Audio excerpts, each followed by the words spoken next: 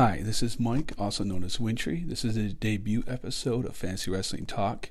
This is the first ever podcast I'm doing, first ever debut, so I'm going to kind of just wing it. On this podcast, I'm going to talk about fantasy wrestling, people that do fantasy wrestling leagues. This isn't of who would win fantasy wrestling matches between like Chris Benoit and Ric Flair. These are people who actually do fantasy wrestling leagues of starts and sits and points and that matchup, stuff like this. Since DraftKings is doing fantasy wrestling, I figured, you know what, I'm going to have the first podcast out there to do fantasy wrestling and help give every people tips and information to help them kind of win their leagues.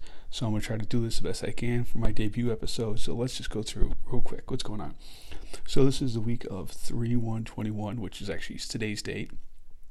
Let's talk about who is the fantasy wrestling wrestler of the week.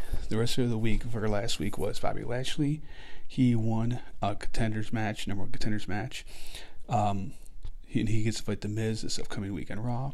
He had a good week. He is now, even though he lost his U.S. title, he gets to fight for the world title, which he probably should win.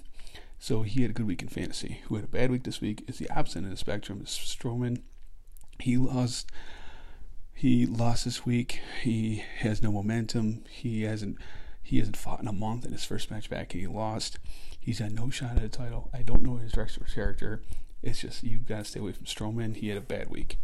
Who to start this week and who to sit. Who to start this week is the Street Profits. They're the only face tag team on SmackDown. If you can get them, they should be available. Grab them. They eventually got to get some wins to get some momentum to go against the Dirty Dogs, which will eventually fight for the titles. Who to sit this week is Elias. I know Elias, most people don't have him, or if you do, you shouldn't have him at all. But who you should sit this week is Elias. He hasn't had a win since 10/25, which was a Hell in a Cell match. Not in a Hell in a Cell match, but a Hell in a Cell pay-per-view against Jeff Hardy. And he has lost his last 6 singles matches. Even though he's with Riker, he has no momentum going. He has no storyline. Stay away from Elias. The stat you need to know of the week is including Elimination Chamber this week. Mustafa Ali, even though he's with Retribution, they're losing another momentum. Mustafa Ali is 5-7-1 since he came back after WrestleMania.